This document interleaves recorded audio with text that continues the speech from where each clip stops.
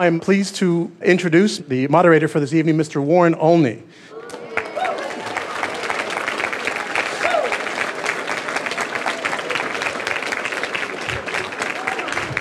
Warren Olney is the host and executive producer of Which Way LA and To The Point. Which Way LA is a signature daily local news program on 89.9 KCRW Santa Monica and began in June 1992 in the aftermath of the LA riots. In the fall of 2000, KCRW and Olney took his program to a national audience with To The Point, distributed by Public Radio International, currently airing in Los Angeles, Washington, New York, Seattle, and several other public markets nationwide. At the 2001 Los Angeles Press Club Southern California Journalism Awards, Olney was named Best Radio Journalist of the Year, and Which Way LA was named as Best Talk Public Affairs Show. He's the only person to have twice been named Broadcast Journalist of the Year for his work in both radio and television by the Society of Professional Journalists. He is the recipient of Emmy Awards for reporting and anchoring and Golden Mikes for investigative reporting. We're very proud to welcome Mr. Warren Olney.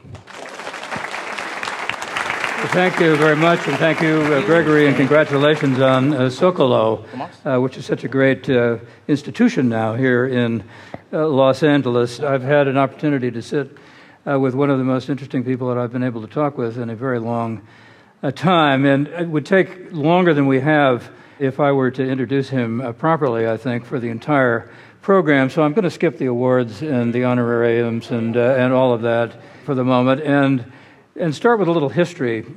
Julian Bond's grandfather was born a slave. 2 years after he was born, the Emancipation Proclamation was issued, and James Bond, as his name was, made it to college. His father was an academician, and Julian Bond himself was born in Tennessee. His father was president of a college in Pennsylvania, and he grew up at a Quaker school there, which was obviously an integrated Quaker school.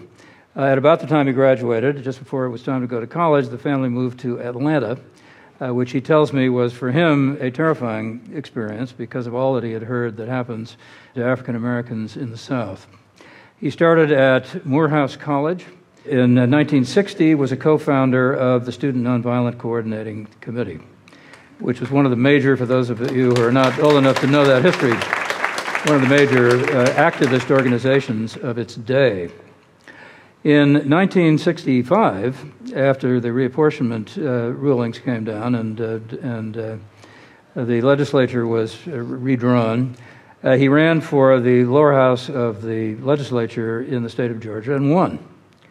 And in January of 1966, the Assembly of the state of Georgia declined to seat him on the ground that he had endorsed the SNCC position against the war in Vietnam, and at the same time had indicated that he thought that people who were trying to evade the draft, burning their draft cards, while he wasn't going to encourage them to do it, were people who should be commended for their courage. For those reasons, he was not seated in the state legislature. The same year, I believe, very, very quickly after that, he got a 9-0 decision from the U.S. Supreme Court that his constitutional right to free speech had been denied, and he was seated in the Georgia legislature. All of that made him not just a national figure, but an international figure as well. In 1968, at the Chicago Convention, he was nominated to be vice president of the United States, the first time that had ever happened in a major party convention, and he unfortunately had to decline the honor because the Constitution says you have to be 35, and he wasn't yet 30. He then served for 20 years in the legislature in Georgia, which he says he loved to this day, and would go back and do it again if only he could do it for 2 days a week. He left that job, which I should say was also intermixed with many other activities because the legislature didn't meet full time. So he's been a lecturer, he's been a professor, he's taught since then and during his time in the legislature at Harvard University, at American University, at Drexel, at the University of Virginia. He's been a radio and television host. and has held many other kinds of positions. In 2008, he became the chair of the NAACP, and that's where I want to start this questioning. He served as chair until last year. And what's interesting about that are two things. First of all, he's here tonight, and he's in Los Angeles because the NAACP is holding its convention this week. And secondly, because one of the agencies, or one of the organizations that SNCC, the Student Nonviolent Coordinating Committee, was originally very critical of, was the NAACP. Said it had gotten too old, it wasn't serving the needs of young African Americans, it wasn't meeting the challenge of the civil rights era as it should have. Why did you go back and become the chair of the NAACP in 2008? Well, when I left the Student Nonviolent Coordinating Committee, shortly thereafter it collapsed and disappeared. And I was living in Atlanta, I was in the legislature, and I looked around at the civil rights scene, and the NAACP was the only man standing. And it stood for 50 years from its founding in 1909 until that time. And I thought, gee, what we need is to strengthen this organization that has lasted all these many, many years. And so I joined it.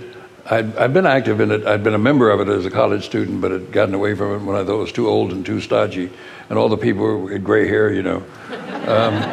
And so I re-involved myself in it, and I became president of the Atlanta branch, and I got elected to the National Board of Directors. I got in a dispute with the chairman, and I lost my seat on the board of directors. I won that seat back and helped to defeat him, and elected Californian Merle Evers Williams to the board of directors of the NAACP, and she served with distinction for a couple of years, and then wanted to step down, and I ran to succeed her in 1998, and served from 1998 until last year, 11 years, and it was a wonderful experience, and we're so happy to be in Los Angeles. Our CEO, Benjamin Jealous, made a speech this morning in which he made three observations, among other. The NAACP membership is up for the third year in a row. Our resources, our finances are in great shape. Our budget balanced for 3 years in a row. And something else he said, which was good news too. I can't remember. Just 3 years in a row. Trust me on this. And so the organization is hale and hearty and alive and well, and I'm proud to be associated with it.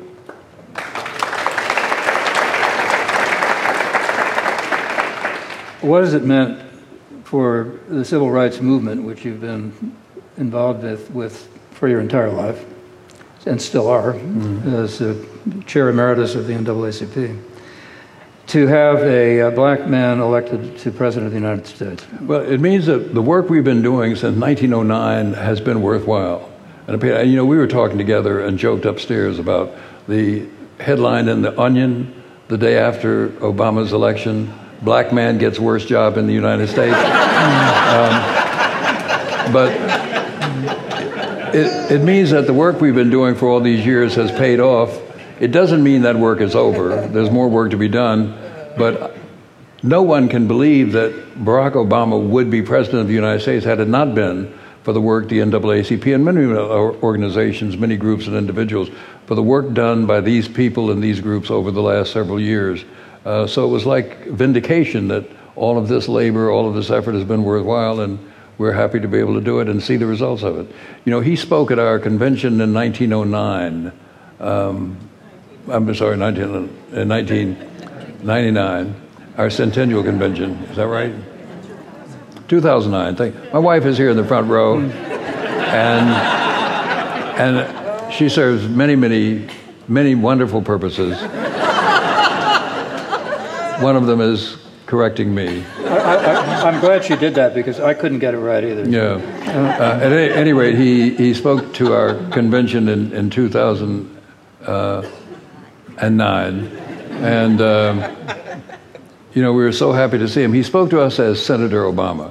He spoke to us as candidate Obama running for the presidency. He spoke for us as nominee for the Democratic Party, and to have him come to us as president was just a great, great thrill for all of us. Yeah. When he was first running, and even after he was nominated, there were civil rights veterans, members of your and my generation, who seemed to be resentful, particularly because he had not lived what they regarded as the black experience. I think Jesse Jackson was probably the most prominent of those who seemed to be unhappy about him in that respect. Is that important? It's important. I think it's important to note, but it's also important to note that Reverend Jackson became a strong supporter and is a strong supporter today, campaigned vigorously for him, and I'm sure will be campaigning again for him when he announces his formal campaign, or when he undertakes his formal campaign for re-election. And many of those people who felt that way, I felt that he'd make a wonderful president. I had friends in Chicago who kept telling me, we have this great state senator here, he's going to be president someday. We'd say, oh, sure. Then he got to be a U.S. senator. He's a U.S. senator now, he's going to be president. We'd say, oh, sure. And then he began to run and won a couple of primaries. He said, oh, sure. And then he won in Iowa. And that, to me, that was it. I thought, if he can win in this whitest of states, then he can run all the way. He can become president of the United States. And I became a convert then, but I hadn't been a convert before. I didn't not support him because I disliked him in any way. I just didn't think it was possible, and I wasn't going to waste my vote. But he proved to me that he could win, and I was happy to support him then. We have an African-American family in the White House. African-Americans in the United States are still disproportionately suffering from poverty, ill health, poor schools, all of the other ailments that you have worked so hard to correct, and in many ways succeeded in correcting, but not in every way. Is it harder now to argue for affirmative action, to argue for argue issues of that kind? It is a little bit harder because there's the feeling in the population that having elected a black man, that these problems have all been solved, they've gone away, and the remedies that solve these problems are no longer needed anymore. Of course, that's false thinking. That's not true. The fact that a black man's in the White House doesn't mean the country is become a wonderful place where everything is happy and everything's fair and equal. But because many people do believe that, it is harder to argue for these things, but we're going to argue for them nonetheless. The term racism is, in some respects, in some places, a kind of punchline. There's an NBC program where, I don't know the name of the program, but where somebody asks, how do you do the laundry? And somebody says, well, you separate the dark from the light. And the punchline is, well, that's racist. And NPR took note of this recently and did a story about it. What's the significance of that? That there's a younger generation that finds that the word racism is a punchline in a popular program. I'm not really sure what it means. I think I heard the NPR story and I read something else about it, but I'm not sure what does it mean. Does it mean that if someone says something that is uncomfortable to you or funny to you, whether it involves race or not, that you can say racism and you've made a joke? If it is, I don't get the joke.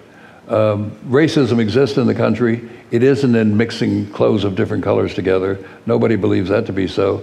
So I'm not sure what the significance of that is. I do think young people are free of many of the bigotries and prejudices that we older people have learned over the years and cannot forget, many of us. I do think that the generation of young people, I teach college students, is much more free or much freer about their associations, their friends, the things they do, the things they think than I was in my time. But I don't think we've reached nirvana. Far from it. We have a lot more to do, and we have to do it. We have to buckle down and do it. There are those who argue that the reason that it's a good joke is that black people have advanced to such a point that they're now occupying the White House, and we don't have to worry about that anymore. Yes, but I don't. If it's a big joke, it's not funny to me, and I don't think it's unfunny to me. It just doesn't make me laugh. I don't get it, and maybe I'm dense. And you know, I was a host of Saturday Night Live, so I know a joke when I see it. But this is not a joke to me. I'm not saying it's an evil statement, but I don't get it. Who did you host Saturday Night Live with? Well, let me see. The entertainment was a singing group called Brick from Atlanta, and this guy... Wasn't Garrett Morris? Garrett Morris was there. Yeah. All of the original cast except Chevy Chase. He had left the show, and Bill Murray, who had replaced him. So all the original cast. What was the best line you had? This is what's called a setup in the comedy business. We did a skit called Black Perspectives in the News, and Garrett Morris was the host of this show, and I was the guest. And the premise was that Garrett Morris was saying that IQ tests have been around for a long time, and still blacks score poorly on these tests. And I went through a number of nonsensical explanations of why this is true, saying that the tests were biased. For example, I said, here's a test. You're going skiing in Gstaad. Are you going to use number 3 wax? Or what? And, you know, obviously that's biased, and you can't be expected to know that. And he said, no. He said, these tests have been around for a long, long time, and most of them are not like that. So why is it that black people do so poorly on these tests?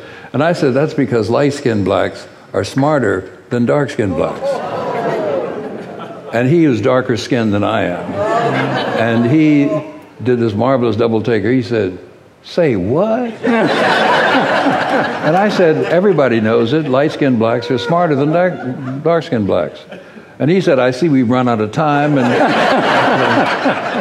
And the audience thought it was just as funny as you do.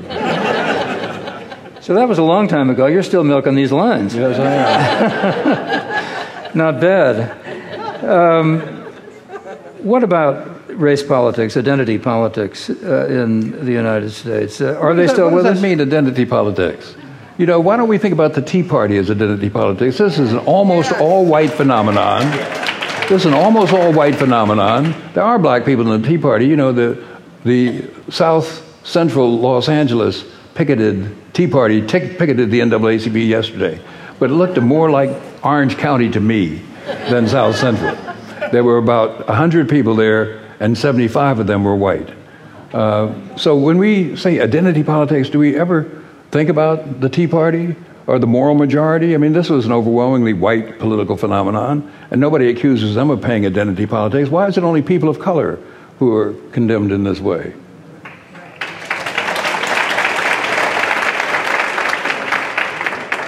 Why is it? I think it's because some people find it objective when people of color band together in their own interest. And somehow that's thought to be hostile to the American dream, hostile to the American way. But they don't think the same thing about white people coming together for their own interest. And I think that's because they don't think white people can do anything wrong in that regard.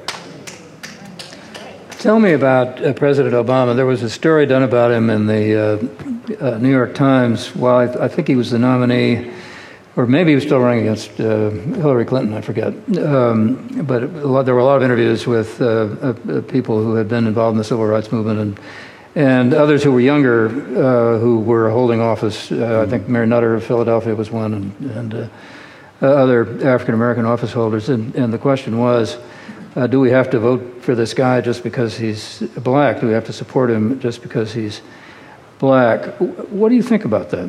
Herman Cain went to my college. Herman Cain is a black man. I'm not going to vote for Herman Cain.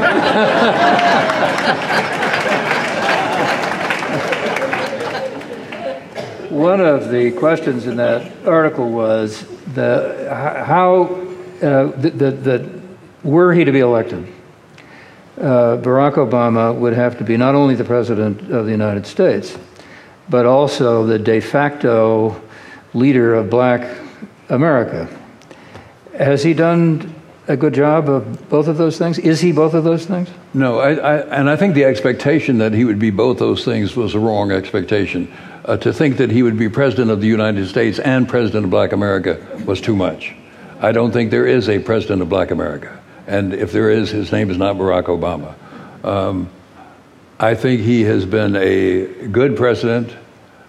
If he didn't have this pack of objectors shouting no at him, he would have been a better president and a more successful president. And I'm fairly sure that his second term will be even more successful than the first.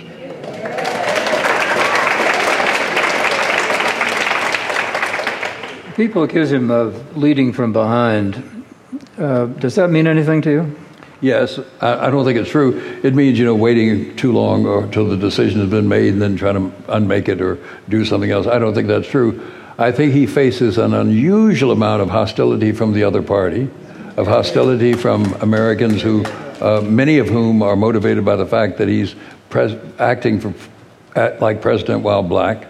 And the hostility against him is I've never seen anything like this. I've gone through president after president after president after president. I've never seen anything like this. I doubt you never have either. I'm older than you are. And I doubt you haven't seen it. I'm older than you are. Okay. Have you seen anything like this in your lifetime? No. Yeah. Do you think it's because of racism? Oh, absolutely. Absolutely. What else is it? Is it because he's from Chicago? Is it because he's tall and thin? No. It's because he's black. Now, I think there are people who object to his politics because they are philosophically opposed to them. That they believe he shouldn't do this, he shouldn't do that, he shouldn't do this, because they have some philosophical argument against him. But I believe there's an enormous number of people who would not like him if he gave each of them $1,000. He still wouldn't be their president. He still wouldn't be president for them. I prepared some questions, but I can't see them in the light up here. But I want to go from where you just left off. What about his attention to the kinds of issues that you have spent your life trying to advocate?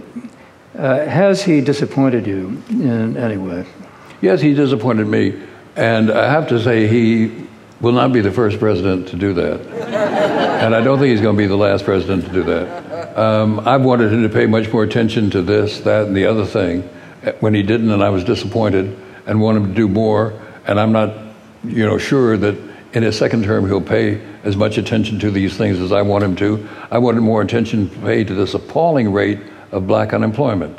Black unemployment is always twice the rate of whites. If unemployment for whites is 5%, it's 10% for black people. That's a norm. That happens all the time in the United States, no matter what the economy is like. But these staggering rates of unemployment are just wreaking havoc on black America. And I don't think he's paid enough attention to that, and I'd like him to pay more. But I'm not going to throw him out the window because of this, or say I'll never vote for you again, or I hate you, Barack Obama. You're a bad guy, because I don't think those things are true. Do you think he's shying away from those kinds of issues because he's the first black president and because of all of this racism that you talked about earlier? No, I don't think that. I do think he doesn't want to be perceived as the black president, and I can understand why. I think if I were in his position, I wouldn't want to be perceived as the black president too, because I'd want people to say, you're the president of the United States of all the people here, and that's how we think of you, and I think that's how he wants to be thought of. So if he can stop being the black president, he's going to do it, or being thought of as the black president. Doesn't mean he shouldn't do black things, or support black causes, or do things that he thinks are in the interest of black people, but he doesn't want to be the black president. Let me go back to your time in Georgia, in the legislature there, 20 years. Mm-hmm. How long was it before you felt you weren't any longer being considered as the black representative and the leftist, the unpatriotic opponent of the Vietnam War? For some people, this never happened. I was always thought that way. But for most people, politicians are very rational. And if everybody in these front rows were voting on something and they had to get a majority, and the people on this side voted one way and the people on this side voted another, and if these people could get one of these people to come over to them, they'd do it, and they'd be nice to the person, and they'd be nice to my wife, for example, who's very personable here, second person in, and they'd talk to her and they might promise her things that she'd like. I don't mean bribes. Just that when she had an argument to make that they'd be on her side, then they'd do, and that happened to me. When it became clear to my colleagues in the House first, where I served first, that I was a vote. Among other things, I was a vote. And my vote could be for them or against them. Then they began to pay attention to me. They wooed me and asked me to vote for them. And if it was something I could do, I was happy to do it. I, in turn, asked them to vote for me. And if it was something they could do, they'd do it for me. So I'd say about 2 years. When you were first elected, there were 8 of you, as I remember, all elected at the same time, who were African Americans. Right. You were the only one that was not seated. Mm-hmm. Why was that? What happened to Well, those? about a week before I was elected, I was to be seated. A young man named Sammy Young, who worked for the Student Nonviolent Coordinating Committee for whom I worked, was shot in the back in Tuskegee, Alabama. Sammy had been in the Navy. He had lost a kidney in the Navy. He had to go to the bathroom more than most people. He's walking away from a demonstration in downtown Tuskegee where he lived. He comes to a gas station. He wants to go to the bathroom, and as he tries to do that, the owner of the gas station shot him in the back and killed him. And the irony of this guy losing his life in service to his country when he's given his kidney in service to his country was too much.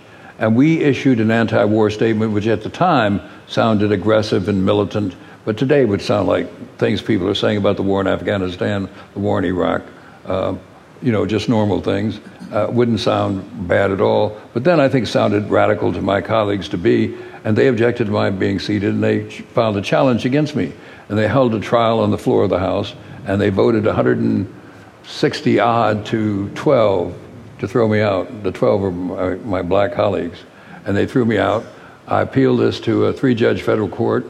The 2 judges appointed by President Kennedy voted against me. The judge appointed by President Eisenhower voted for me.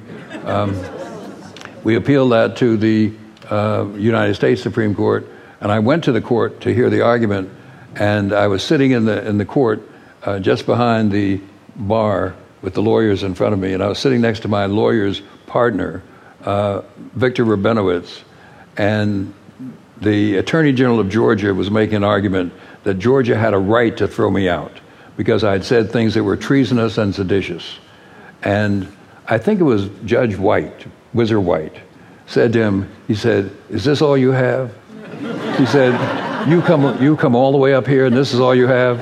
So I said to Rabinowitz, I said, "We're winning, aren't we?" And he said, "Yes, you are." And yes, we did. And we won 9-0. It carried the day, and I was seated the following year. How do you feel about the current Supreme Court? Oh, they're awful. Well, they're not all awful, but the majority is really awful. I can't quote this exactly, so I hope you'll understand. You read the decision in the Walmart case. Justice, speak up a little loud, honey. Scalia. Justice Scalia, thanks. Justice Scalia writes that businesses always hire the very best people. There's no reason they wouldn't hire the very best people. Why would we think they would hire very best people? Therefore, the argument the other people are making is nonsense. Well, if you have that kind of reasoning, how can you expect anything but garbage to come out? And garbage came out in this time, and garbage has come out in some other decisions they've made. So it's it's a bad court. They're going to be there for a long time. Yes, they are. They are. Unless someone intervenes.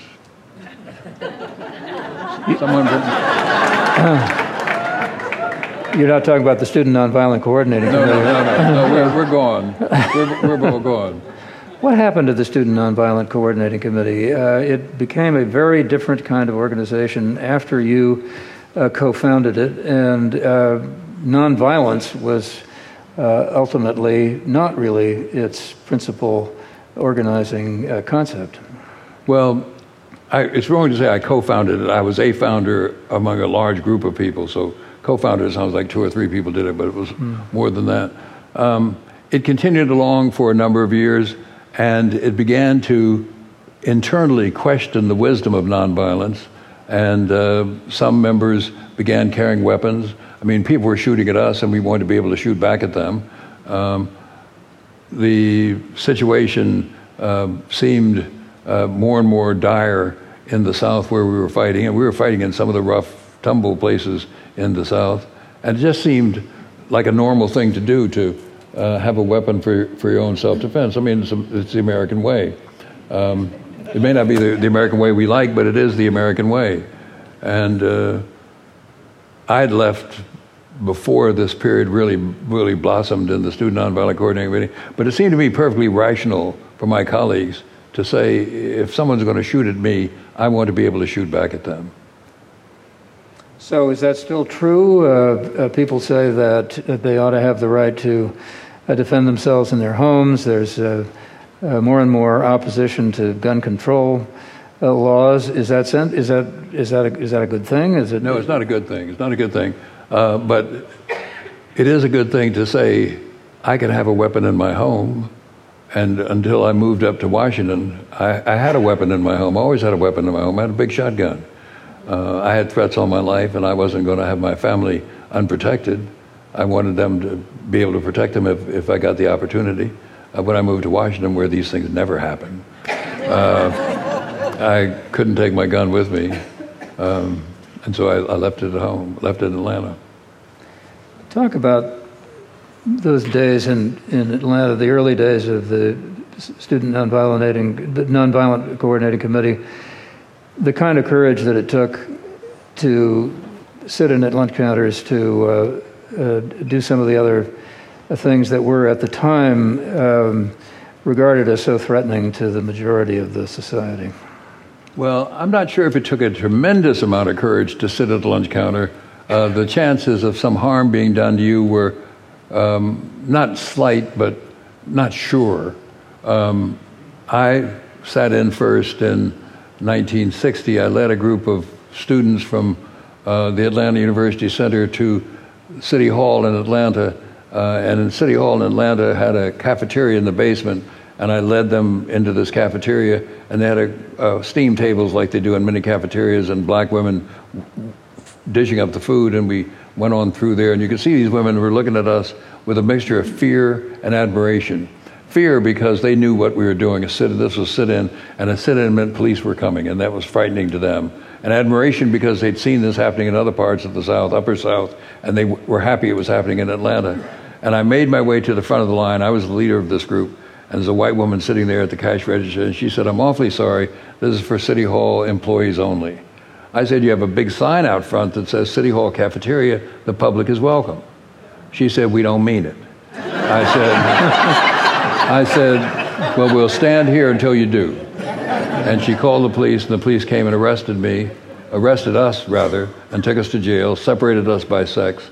And I found myself in a large bullpen, almost as big as half of this room, with these other men who had been arrested for heaven knows what. And I didn't want to ask a single one of them, "Why are you here, my good man?" But they knew why we were there, and they were happy to see us and praiseworthy of what we had done, and clapping us on the back and saying, "Way to go, good for you." And because so many people had been arrested in other parts of Atlanta that day, they decided to choose one person for each arrest site. And I was chosen to be tried for mine, and I found myself in this courtroom, and I found myself standing between two men, an older man and a younger man.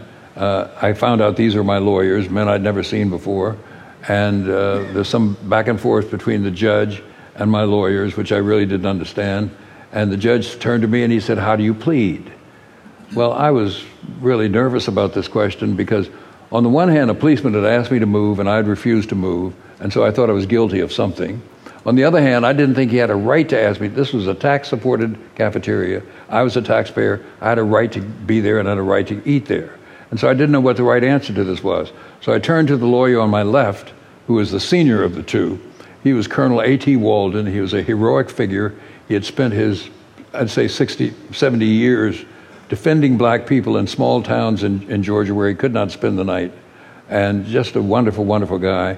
And he was asleep. He was like this. And I looked to my right, where the younger of the two men was. He was the protege of the older man. And he said to me in a stage whisper, he said, "Not guilty, you fool." And I had the wit to drop those last two words. or I wouldn't be sitting here now. When you were jailed, were there white inmates as well? No, the jail was segregated. Segregated jail. There were white inmates in the building, but not in our cell. Yeah. You took a course, I believe, at Morehouse from Dr. Martin Luther King. Yes, and when one of us said Morehouse College earlier, I heard a little ripple in the crowd, because you can always tell a Morehouse man What, say that? You can't tell them much. I told you, did I? Yeah. Okay. Yes. I took a course that was taught by Dr. King, and it was the only course Dr. King ever taught. It was a course he co-taught at Morehouse College, his alma mater. The course was co-taught with Dr. King and the man who had taught him philosophy when he was a Morehouse student. And I'm very proud of this because there were 8 people in the class, 2 women from Spelman College and 6 men from Morehouse College. And we are the only 8 people in the world who can honestly say we were students of Martin Luther King, because it's the only time he ever taught. Now, there are other people, I'm sure some in Los Angeles, who will say, I was a student of Dr. King. But unless they went to Morehouse College or Spelman College, unless they took this class, they're not telling the truth. So if you hear them say it, you should call them on it. But he co-taught this philosophy class with a man named Samuel Williams. And I guess Reverend Williams probably knew more philosophy than Dr. King did. This was his business. Dr. King was a philosophy student, but only a student. But I remember one day, King was answering a question about somebody, Plato, Aristotle, or somebody, and he was looking at the textbook. And the other professor, Dr. Williams, would read from the textbook, and we would follow along. King would recite from the textbook. He'd put his head back and he'd say, and Plato says, and we'd follow along. It was amazing. He had not a total recall, but he had a wonderful recall, a wonderful memory. He could remember so much. So this was a great experience. He must not have been much older than you were. No, he would have been in his maybe 30 then, and I would have been 22 or 3. Yeah. You got it. Close enough. Yes. What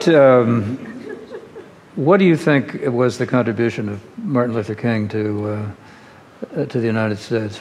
Well, among many other things, I think he was one of the rare figures of the time who was able to speak in a single voice to both black and white Americans, and to Southerners particularly in the common Christianity of Southerners, and to couch his message in this message of Christian love and redemption, which struck a chord with Southerners in a way I don't think it struck a chord with everybody in the country, but it struck a chord with Southerners. And he was able in that way to engage these people, even against their will, in the movement for civil rights, some willingly, but some hesitantly. And that was his gift, this wonderful gift for oratory, and this wonderful way of putting things into words that made it palatable to people for whom it could not be palatable, said in some other way. He just had a real gift for that. What'd you learn in the course? I can't remember a thing.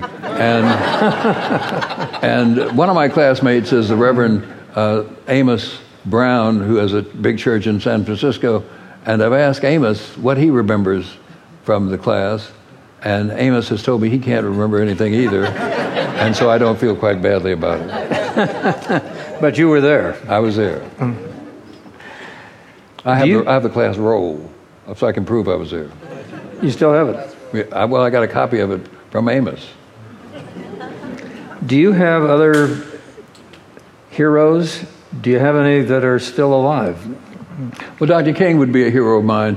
I generally tend to focus on heroes who are not alive, because I think the live ones disappoint you. You know, when I was in the legislature, when I was in the legislature, and I know they do this in the Los Angeles City Council, they do this in the California State Legislature, they're always naming buildings and high schools and highways after somebody. And I was dead set against naming things after people who are alive. You should let the person be dead for 10 or 20 years until this happens. But I never could win an argument of this kind. But at any rate, I can't remember what point I was trying to make here. Well, the question was, do you have any heroes other than... Other heroes, yes. 2 heroes particularly. One is W.E.B. Du Bois, and luckily I have a photograph of myself, my father, my sister, E. Franklin Frazier, the 3 men dressed in academic regalia, and my sister, I'm 3, and my sister is 4, standing in front of Dr. Du Bois, and an accompanying certificate, which was typed by my mother, dedicating us to a life of scholarship, and my sister to a life of producing scholars. And signed by all 3 of these men. And it's a precious thing to have, a very precious thing to have. And the other would be Frederick Douglass, who is I'm a great fan of Frederick Douglass. I've always been hoping that somebody will invite me to give a 4th of July speech. Because if they did, I would recite Douglass's 4th of July speech. What to the American slave is your 4th of July? I answer it as a day that reveals to him all the days of the year, more than all the other days of the year, the constant injustice to which he is constant victim. To him, your celebration is a sham. Your boasted liberty an unholy license. Your sounds of rejoicing are empty and heartless, a thin veil to cover up crimes which would disgrace a nation of savages. Go where you may, search where you will. Go through all the crowned heads of Europe, and you will never find, and I can't remember the last of it, but it's wonderful. Look it up it's on the internet. It's one of the masterpieces. It's one of the masterpieces of American oratory. And if you think Dr. King gave some wonderful speeches, read this Frederick Douglass speech. What to the American slave is the 4th of July? It's a wonderful, wonderful speech. You once said, or recently said in a speech, if you don't like gay marriage, don't get gay married. You know, at the NAACP today, this afternoon, for 2 hours, we had the 3rd meeting of a task force that I set up 3 years ago on GLBT issues. Don Lemon, the CNN newscaster, who has just come out, was the moderator. Wanda Sykes, whom all of you know and love, was a panelist, and several other people were panelists. And I think we are the only civil rights organization to have done this, although there's no reason why the others couldn't and shouldn't. And it just struck me that, you know, black Americans tend to be extremely conservative about these kinds of issues. And some of it, I think, is a biblically based ignorance, and it can only be ignorance because, you know, they say Leviticus says, thou shalt not lie with a man as thou lies with a woman. And they say, well, I believe that's a prohibition against homosexuality. But Leviticus also says, thou shalt not wear clothes of a different cloth. And if you go in most pulpits and look at the minister's clothes, there'll be that silk shirt, that wool jacket, and those cotton pants. Shouldn't that man be burned in hell? Shouldn't it? Anyway, so, you know, it just strikes me that if your Bible tells you not to let same-sex couples marry in church, then don't let them get married in your church. They'll find another decent church that will allow them to marry, or they'll go to City Hall, which is okay.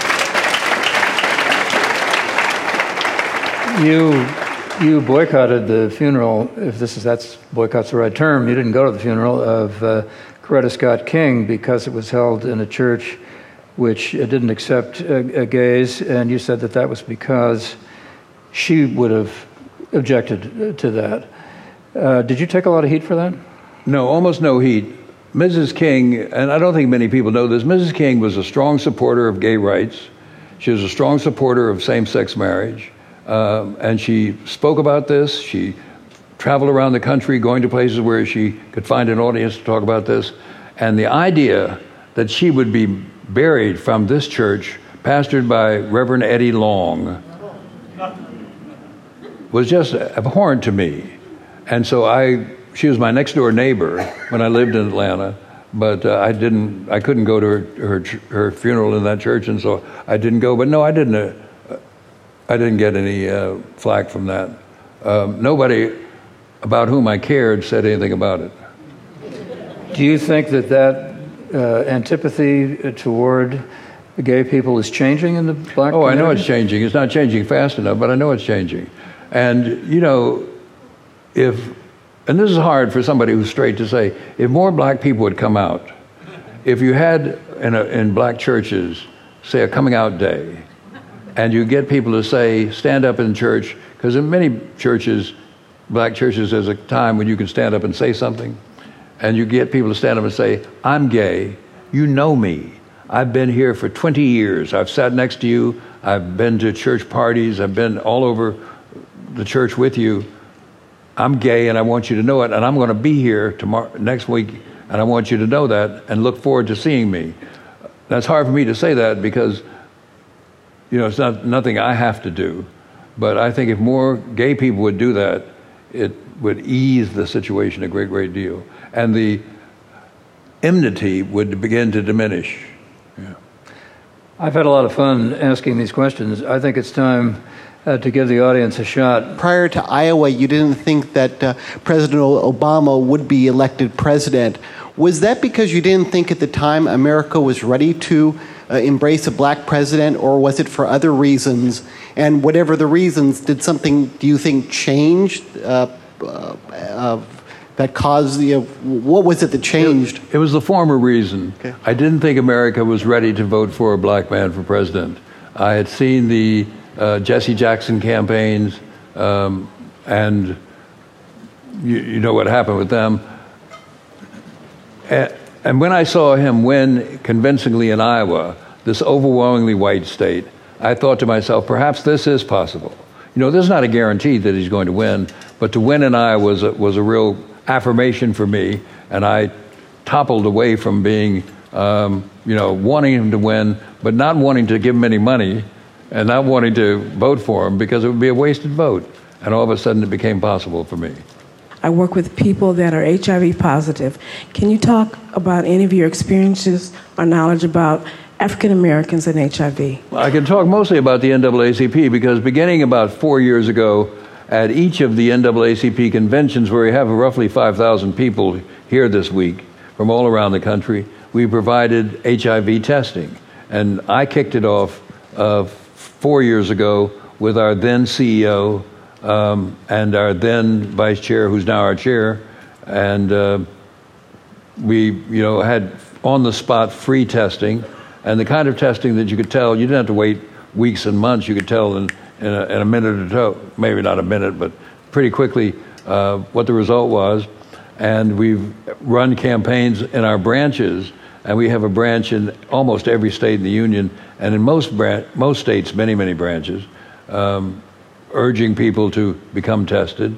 We've done all we can to spread information about HIV and to familiarize our constituency particularly with this disease and what they can do to avoid it and how they can react to it if they find they've contracted it and what they can do about it. So that's what we've done. But it's a horrible, the greatest rate of infection is among black gay men and black women. And those are frightening facts.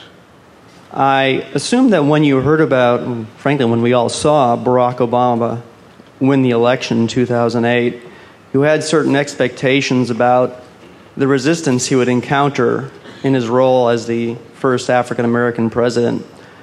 Now that we're 3 years into his first term, and in a particularly contentious period in terms of Congress and the administration, are you more or less hopeful for, I guess, the future of race relations in this country? And has it unveiled any latent racism that you might have not been expecting?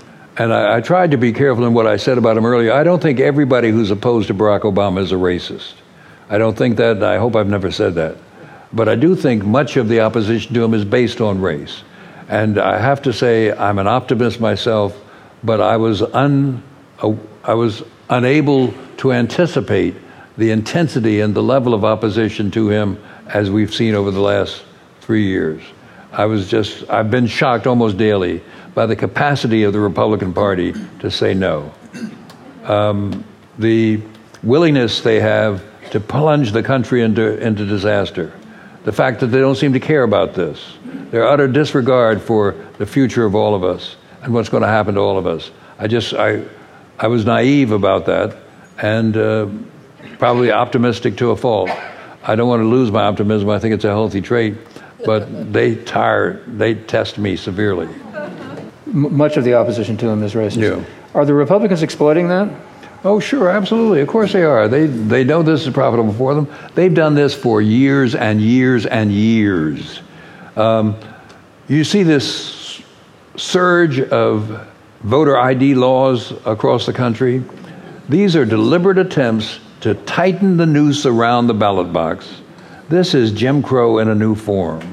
The fact that many of these IDs are only available for a price, this is a poll tax.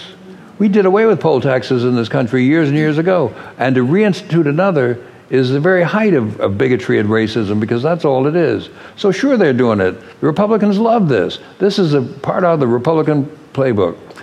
What's the guy from South Carolina? There's a new book about him out right now. No, not Jim DeMint. He's dead. The guy I'm thinking about is dead. The political organizer, Republican political organizer, Republican guy. Lee Atwater? Lee Atwater. Lee Atwater's new book about him out right now. And he is the father of some of this, or most of this. But, you know, it's like many, many people are the fathers of this. When you look back on your SNCC career, what do you now know about efforts by the government to plant spies, agent provocateurs? Have you learned a lot? Are you surprised by what happened? We were always, right on the edge of paranoia.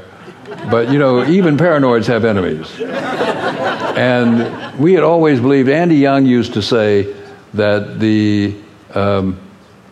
our offices are recording studios and J. Edgar Hoover is the engineer. So we always suspected that we were being listened to, and that information that we intended to be secret was made public, or at least was exposed to government forces beyond our back. And in the days since then, as we've been able to access through Freedom of Information reports, access to government, both state and federal, then it's clear that that's what was happening. There's no doubt this was happening. We were spied upon. We were listened to.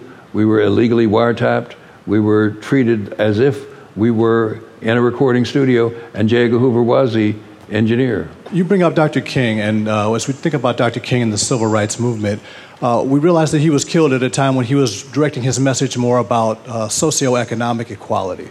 And I'd like to find out what your ideas are on what are the biggest obstacles in the way of socioeconomic equality, and what should we be doing now? I don't know if you see the New York Times this past Sunday or Saturday, Charles Blow, who has that weekly feature, some kind of statistical chart proving some point, had a page, or most of a page, dedicated to the proposition that Republicans have experienced the greatest gains in their membership among white, low-income whites.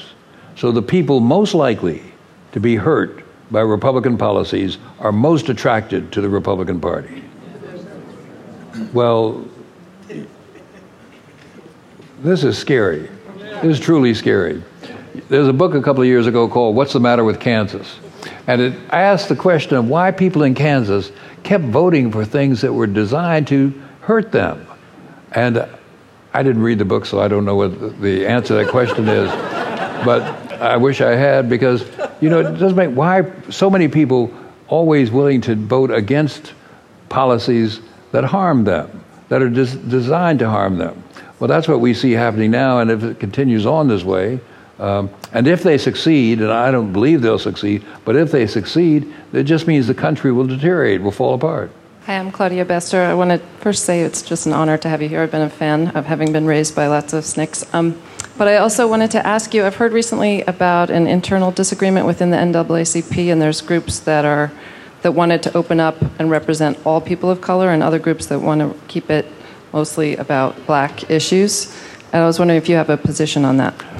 Well, no, I haven't. I'm not aware of any disputes in the NAACP between people who want us to differ from our mission. Our mission has always been to fight discrimination. The NAACP was founded to combat racial discrimination and discrimination against people of color.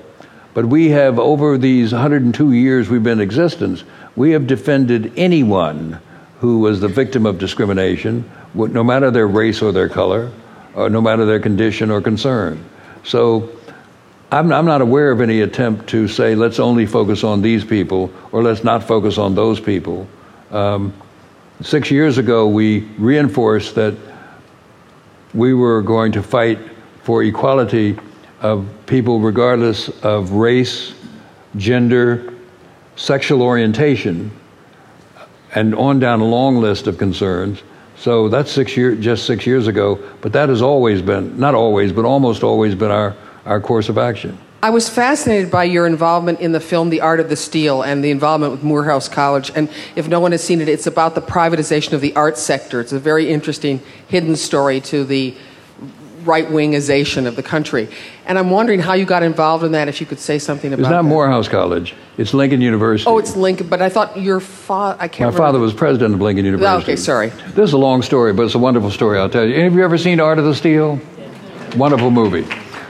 My father was president of Lincoln University, Pennsylvania, and as president, part of his job was going to funerals of prominent alumni. And a prominent Lincoln man had died in Philadelphia.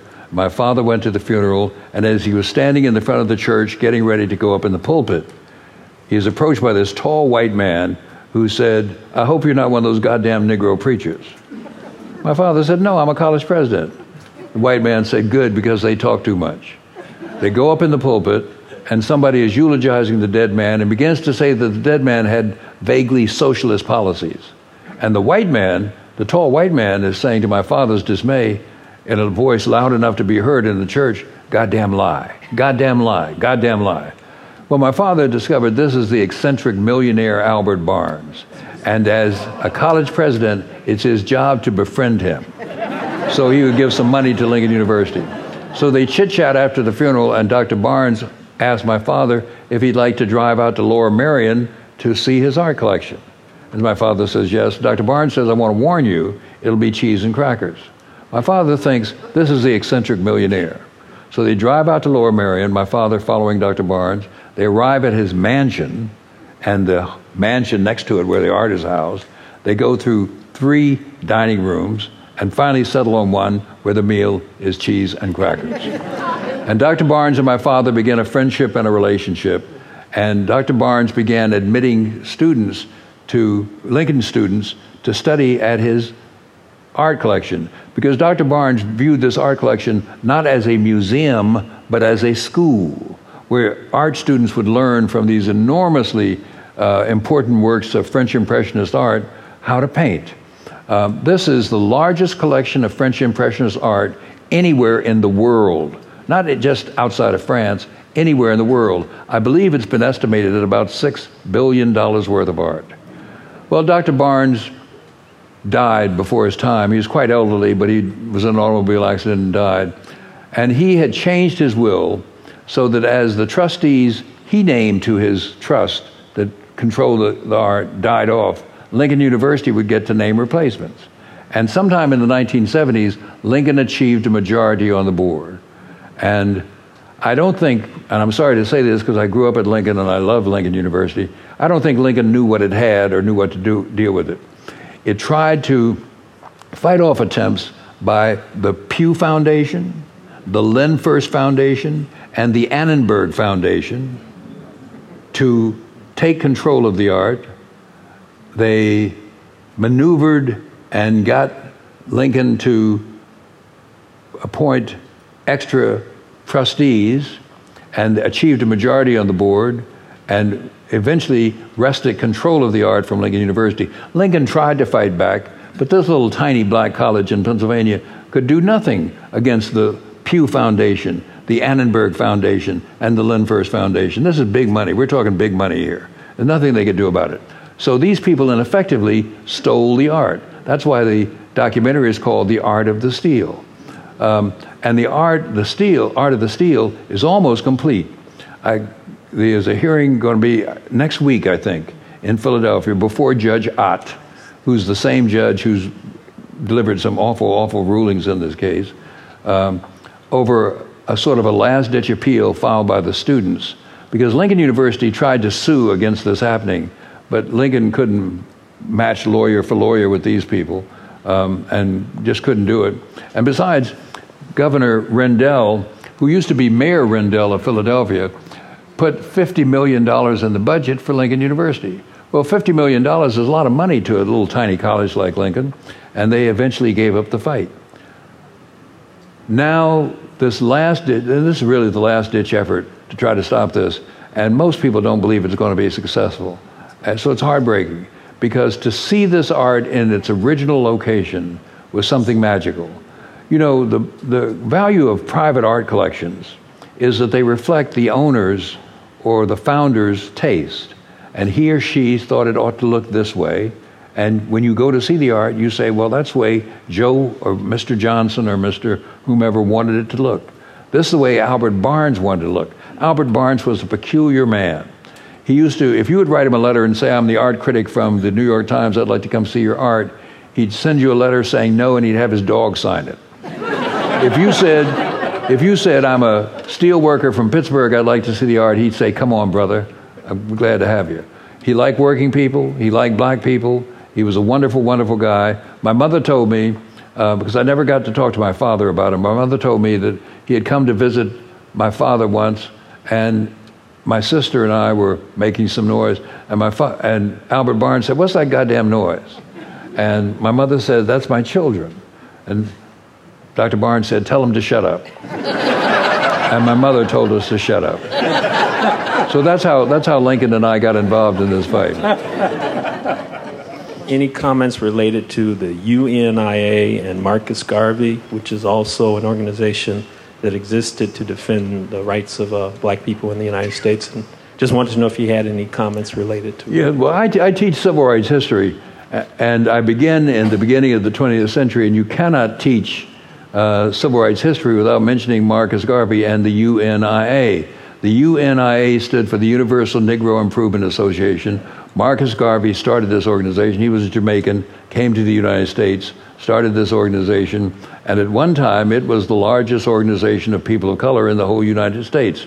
And interestingly enough, Malcolm X's father was in the UNIA, and of all his children, Malcolm was the only one he took to UNIA meetings. Shirley Chisholm's mother was in the UNIA, and Malcolm's mother wrote for the UNIA paper. So you can face this thread of nationalism, black nationalism, from Marcus Garvey to Malcolm X's parents to Malcolm X. And even today, there are remnants of this school of thought alive in black America today. And so I teach about Marcus Garvey. I teach about the UNIA. I think he's largely a forgotten figure, which is a shame because he was a powerful figure. He said, "Up, you mighty race, you have nothing to lose but your chains." He was apparently a wonderful orator, a great crowd stirrer, a magical man. But of course, he was before my time. I never saw him or met him. I wanted to ask you about, since you were talking about the arts, what your feelings are about art and music and education for children. It seems to me that children today in our public schools are shortchanged on the art they receive, the instruction in art they receive, the music instruction they receive, and the opportunities they have to understand the world's great music, or even the music of their own times, is slim or narrow. I happened to work on a project which I didn't follow through on, involving Motown, with one of the, what's her name? She's on the city council in Detroit now. Martha Reeves. Martha Reeves. Thank you so much. If it wasn't for these two, yes, if it wasn't for these two, I wouldn't be able to talk. Martha Reeves of the Vandellas, you know, told me, Heatwave, yes, Heatwave. Described to me her music education in the Detroit public schools and the education that enabled so much music to come out of Detroit, because they had this music education in the public schools that equipped children to play instruments and to learn harmony and to learn how to read music and to write music and to do things that children someplace else never learned how to do. So that kind of thing is missing in America today, and it's a tragedy for all of us. And I think it's going to be many, many years before we're able to recapture it or regain it, much to our great sorrow. Here's my question. It's about a fellow Georgian, President Carter. And could you give us some impressions, if you would, about your relationship with him when you served in the legislature? I think you were probably in different houses at the time, and then his governorship, and your overall assessment of Jimmy Carter. When Jimmy Carter became governor, I was in the legislature, and I was not a big fan of Governor Carter. I thought he was deceitful in his campaign to win the office. I can't remember who I supported, but I supported someone beside him until he won the primary. And I was a yellow dog Democrat then, and almost a yellow dog Democrat now. So I supported him, I think. But I was not pleased with him as a candidate. When he ran for president, I didn't support him. I supported Teddy Kennedy. And I remember flying from Atlanta to New York on the bus full of Georgia convention delegates. I was the only one for Teddy Kennedy, with all these people who pledged to Jimmy Carter. They were very nice to me. You could tell they just hated me. But anyway, so I didn't get along with him. Then he became president. I thought he was a better president than I thought he was a governor, and I think we began to reconcile a bit. And I have to say, he is one of the best ex-presidents we have ever had in this country, and he deserves a lot of applause from all of us for the things he's done. He's just been great at this. He's made a blunder or two every now and then, but he's a man who makes the word Christian really sound like it means something, and somebody to be looked up to and honored, I think. You made a statement regarding young people and the idea that perhaps they're not as burdened with some of the issues that us older folk are. And I just wanted to let you know about, there's an incident that happened that you may not know about, Santa Monica High School recently. And a young, black high school kid was assaulted, and it involved a noose. And so there's been a lot of conversation regarding that particular incident. But, in some people's minds, not really enough people taking a stand against that kind of behavior.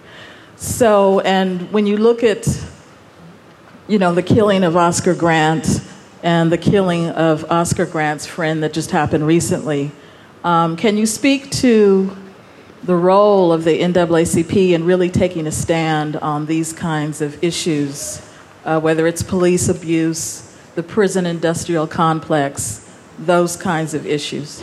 That's a handful. Thank you. The statements I made about young people are generalities, but I think nonetheless true. I think teenagers and college-age young people and people slightly older than that are relatively more free from prejudice and discrimination than was the generation immediately before them, and certainly the generation immediately before them. I don't think it means that they're absolutely free of discrimination and prejudice. They are subject to these ills in the same ways that their parents and grandparents were, but not to the same degree by any means. And when you mention these both celebrated and relatively unknown incidents that seem to pop up all over the United States, not just here in Los Angeles, but all over the United States, they're all, of course, deplorable. They happen in D.C., they happen in Chicago, they happen in Atlanta, they happen everywhere. The thoughtlessness, the cruelty, the criminality, the brutality, these things are just unspeakable. And all of us ought to have a commitment to do something about them, and most of all, to speak out about them, to let our voices be heard, and not to imagine that it will be the role of the NAACP to investigate it or to say something about it, although I'm glad that the NAACP often does do that. It ought not be the NAACP's job to do it. It ought to be the job of all of us, all the people in this room, all the people that we know, when we see an evil, when we see a wrong, when we see an injustice, that we ought to do something about it. And certainly, at the very least, we ought to say something about it. Because if we don't, and it happens again, we have only ourselves to blame. Thank you all very much. Julian Bond.